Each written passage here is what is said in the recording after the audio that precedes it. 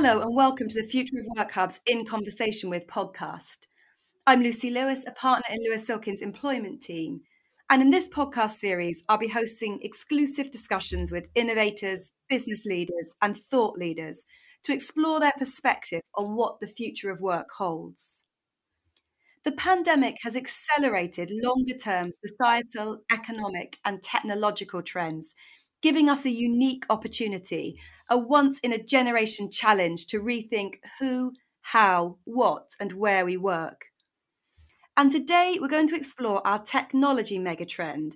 We're going to look at the perspective of data privacy to identify what are the challenges in that area for the future of work. Data privacy has become a really important trust and reputational issue for businesses. That's because there have been a lot of high-profile data breaches and, of course, the introduction of the GDPR. But alongside that, the pandemic has been shaping our attitudes to data privacy. We've been having to make significant trade-offs between things that we consider established freedoms and our health, our well-being, our safety. And so the implications of that and how long the impact of that might last are the sorts of things employers are having to think about as they look ahead to the future of work. So to talk to me about that today is our guest speaker, Alexander Milner-Smith. Alex is a partner and co-head of Lewis Silkin's Data Privacy Group. Welcome, Alex. Thank you very much for having me, Lucy, and hello, everyone. So, Alex, you're a data privacy practitioner. You're totally at the forefront of this evolving field of data privacy. And we know that's got huge implications for how we work now, but particularly about how we might work in the future. And I talked a bit about the pandemic. We will come back to that. But what I'd like to do is just put that to the side for 1 minute and think about some of the trends that you were seeing emerging even before the pandemic. What are the kinds of trends that we've been seeing in data privacy over recent years?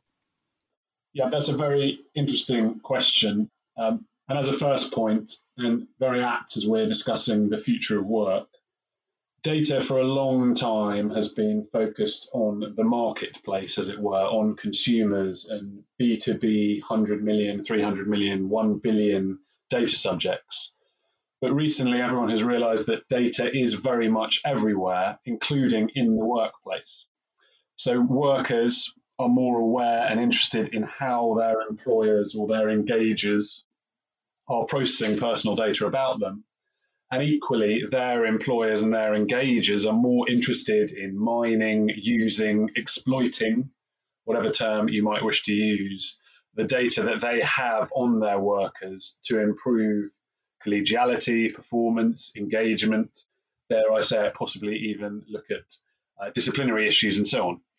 So that duality of interest can produce, and is indeed producing, and probably will continue to produce, conflict, as well as progress and innovation. So one example of conflict, data privacy has progressively been viewed as a human right, and something that is just expected as a human right in the workplace, as other human rights are. Indeed, it's listed as a right in the EU Charter of Fundamental Rights. And of course, the right to privacy generally is in the European Convention of Human Rights and, of course, the Human Rights Act. On the other side of the coin, we're obviously seeing employers and engagers exploring new technologies in the workplace, most relevantly, artificial intelligence. We at Lewis Silkin must get 1 or 2 queries a week about artificial intelligence in the workplace, be it in terms of monitoring or use of biometrics. But new tech brings new challenges from a privacy perspective, as it challenges both GDPR and UK GDPR compliance, but also pushes up against ethics and human rights. So if a business gets it wrong, it can have a significant impact on employee and worker experience. Trust can be eroded, and once it's gone, it's hard to get back. You talked about trust, Lucy, in your intro, and I know we're going to talk about trust a bit later, so I'll leave it there for now. But a second big trend that I've seen, and frankly what's really struck me over the last 6 to 8 months, is the rise of data imperialism from the European Union. What I mean by that is the European Union attempting to widen the reach of their data rules through judgments such as that came in July 2020. I won't go into that now. We could do a whole hour or two on that, but broadly, the Court of Justice of the European Union has almost demanded that data can only be transferred outside the European Union to countries that essentially have the same rules as the European Union. So the EU wants to be a rule setter for the whole world in terms of data. And this is interesting and is difficult. We all know the standard maxim that the US innovates, China imitates, and the EU regulates. Whether that's true or not, the question is for the EU, is the regulation fit for purpose? And when we think of AI, do we need over-regulation from a European perspective, or do we need more of a common law outcome style of regulation, as we might be more used to in the United Kingdom and in the United States? The EU's already made its own call with its very recent AI framework paper, which sets out very, very onerous potential future laws on AI. The question is, what will the UK do? What will the US do? And I think it will be fascinating to watch how this develops over the next 2, 5, 10 years. And it could have a direct impact on the workplace, bearing in mind the prevalence of AI solutions across the board. I could see in 10 years' time workplaces in the UK and US, for instance, looking very different to workplaces in the EU.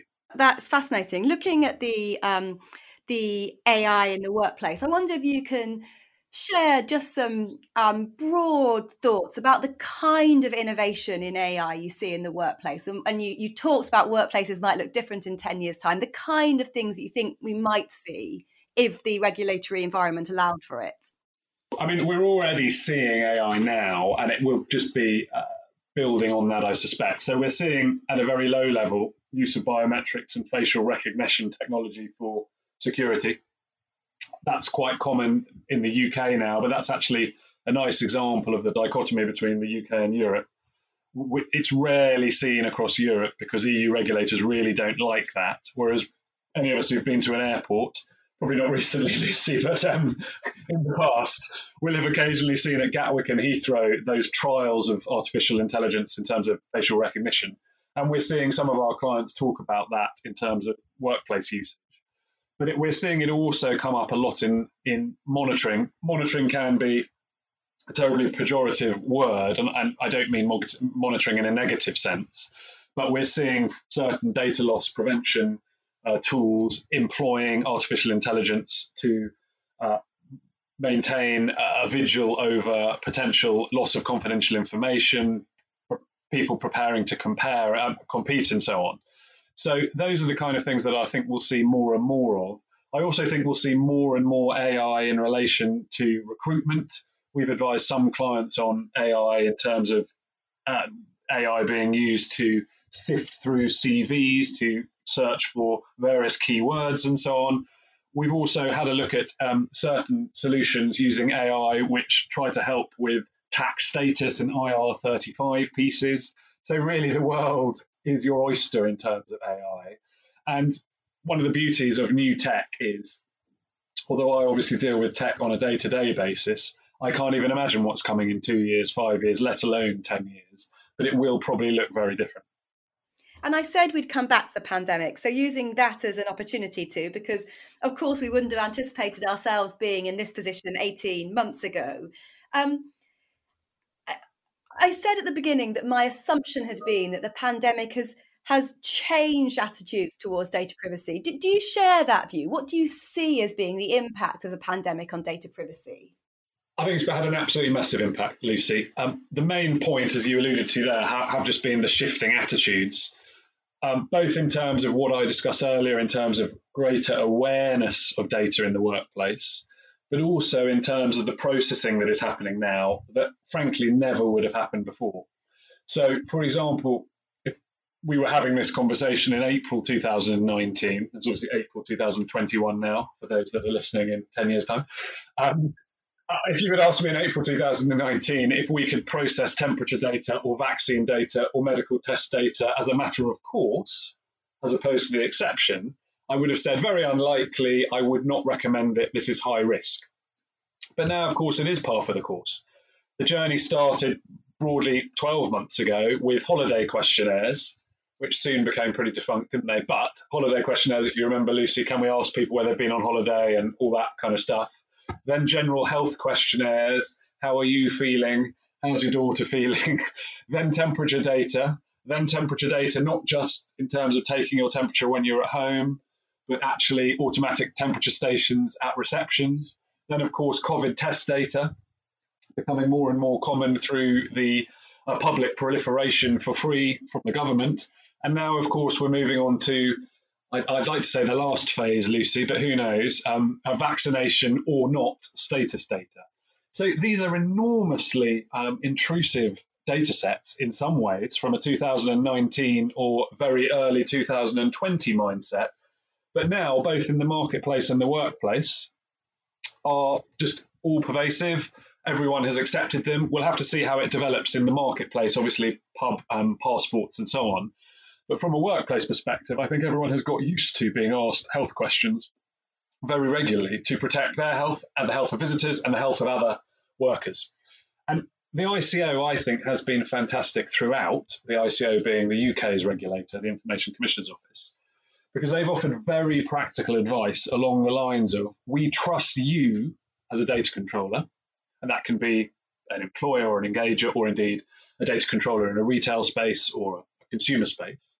We trust you. If you need to do something and it's proportionate, and you're not just doing it for a laugh, you have a health and safety or a public health basis, then you can. Just make sure you're transparent, you're proportionate, you only retain data for as long as you need to, you keep everything secure. That's a very grown up and mature way to approach things. And it is actually an opposite to some of the things that we have seen from certain EU regulators who have actively banned certain processing within the COVID health sphere, which obviously makes it very difficult from a workplace perspective to quite work out how you can keep your workers healthy and safe. The question, I think, Lucy, is how long will this type of processing continue? And I can't answer that question because I'm not a public health expert, but perhaps more interestingly is what impact has it had on the general perception of data in the workplace? Is it a temporary permission from employees or workers, or will they forever accept more intrusion on their data, and not just health data, but other types of data? And we've obviously already discussed the rising interest from employees and workers in how their data is processed, and home working monitoring practices, and for instance, and the use of surveillance and analytic technologies is one example where I don't think the fact that an employee or worker will accept intrusion on their health data means they will accept such intrusion everywhere.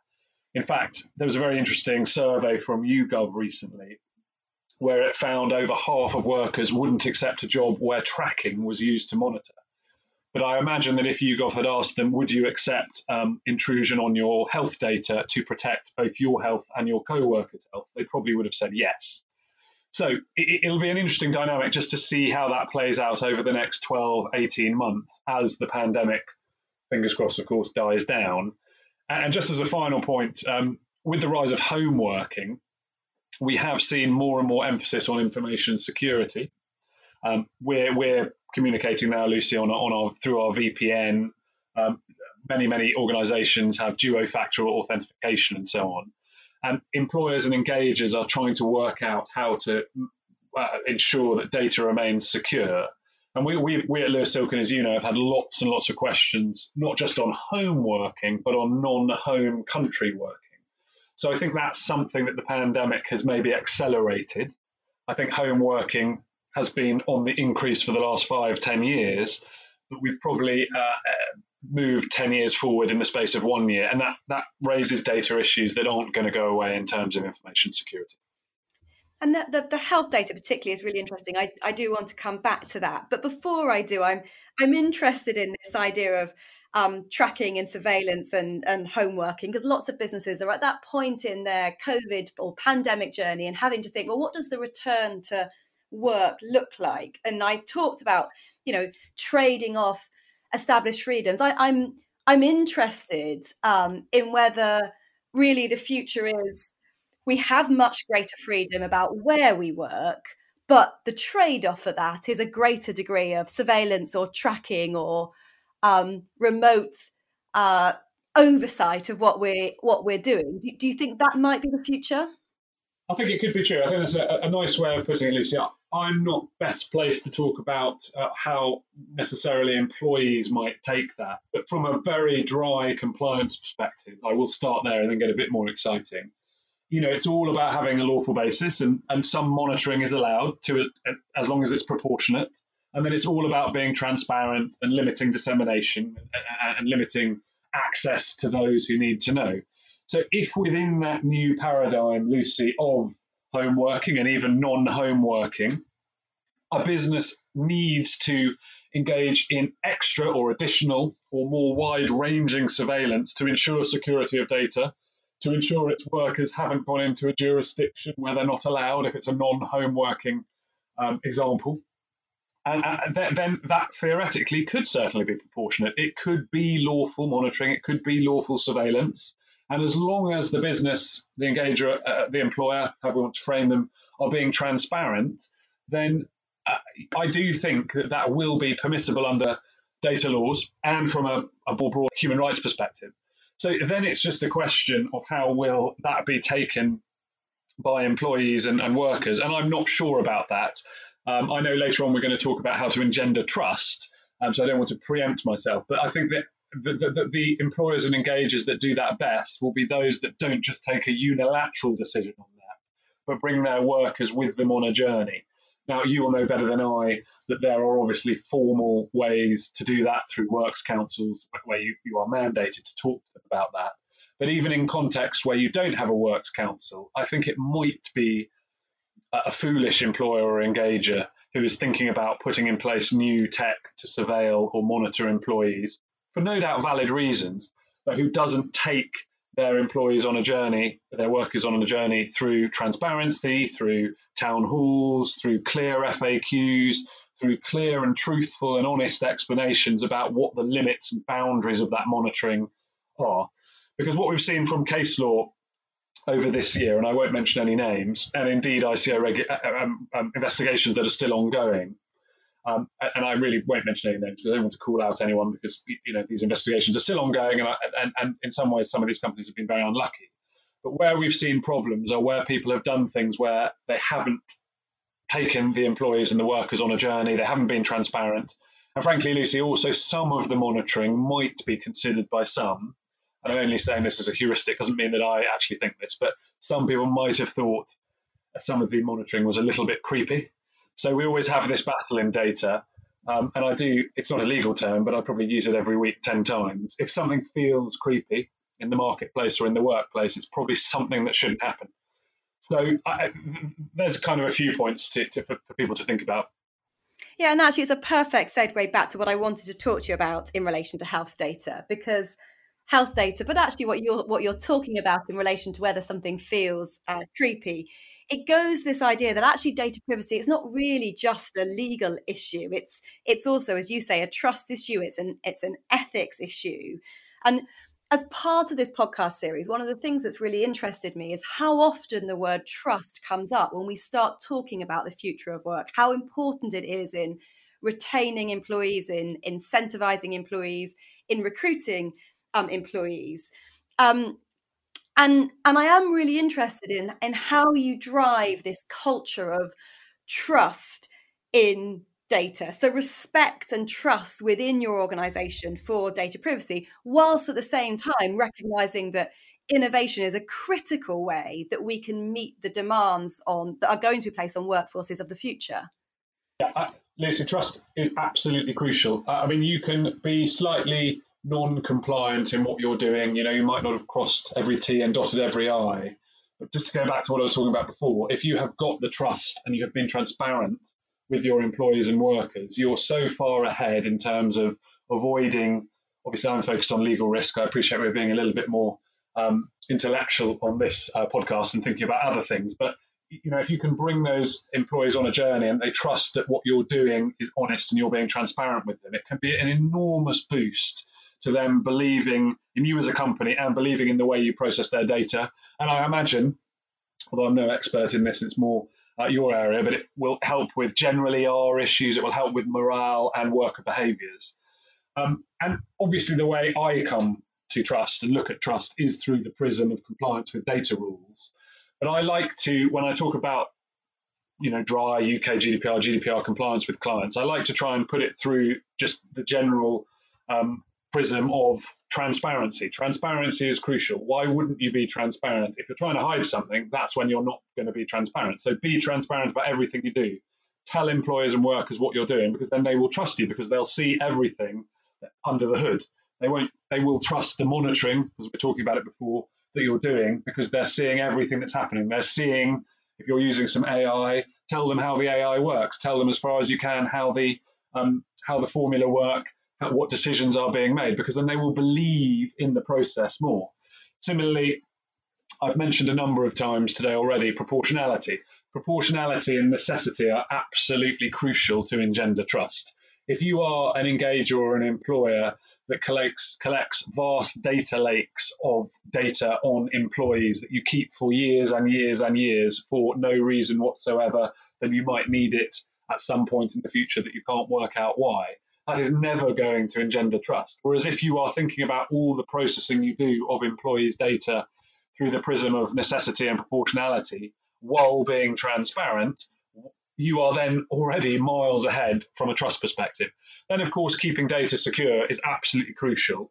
You might have built up all this wonderful trust, but it only takes a momentary lapse of concentration, a moment of non-encryption of a document, sending an email to the wrong person, despite deciding not to spend £100,000 on additional security that year, which then results in an incursion in your system, which results in 10,000 payroll data details being hacked and sent around the dark web, and you have lost trust forever. So those three things, transparency, proportionality, and security, very, very boring, very, very simple. But if you do all that, you are going to be so far down the line of engendering trust in the workplace. And no doubt that will help with employee relations points and so on. I've mentioned it already before, but the crucial thing that I always talk about with clients is just to involve employees from the start in any project that will involve a material element of processing data.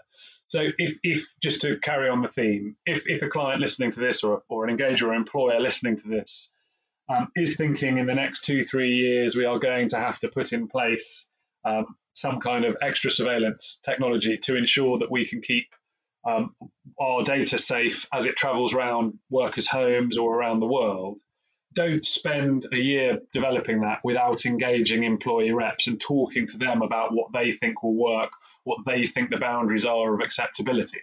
Because it might seem like a hassle, but what it means is that the end product, for want of a better word, that you have will be one that is trusted by the workers and employees, that you need to trust it to avoid complaints. Thank you, Alex. That's really, really helpful and practical advice. I'm going to finish up with a question that I've asked everybody on this podcast series, and that's what you personally think is the biggest and most radical change for the future of work that we will take forward with us from the pandemic? Thanks, Lucy. That's a very interesting question. Not to repeat myself, but going back to the first question that you asked me, I just think the rise of innovative technology will continue in the workplace, be that with enhanced surveillance techniques. Use of AI will be all pervasive. In fact, our data and privacy team at Lewis Silkin have been upskilling themselves on AI with a series of courses, and the number of potential utilizations and uses, that there are, be it in the workplace or the marketplace, are quite astonishing, considering in some ways how simple AI can be. But I think, Lucy, what we should do is in 10 years, we should have this discussion and see quite what kind of workplace we're living in and what kind of processing is happening of our personal data. And then we'll see whether I'm right. We will see indeed. Thank you very much, Alex. Alex has contributed to other discussions, particularly around trust, and our data privacy team have also put a number of different materials on data privacy onto the Future of Work Hub. So if you'd like more information, please visit www.futureofworkhub.info. Thank you, Alex. Thanks, Lucy. Very good to speak to you.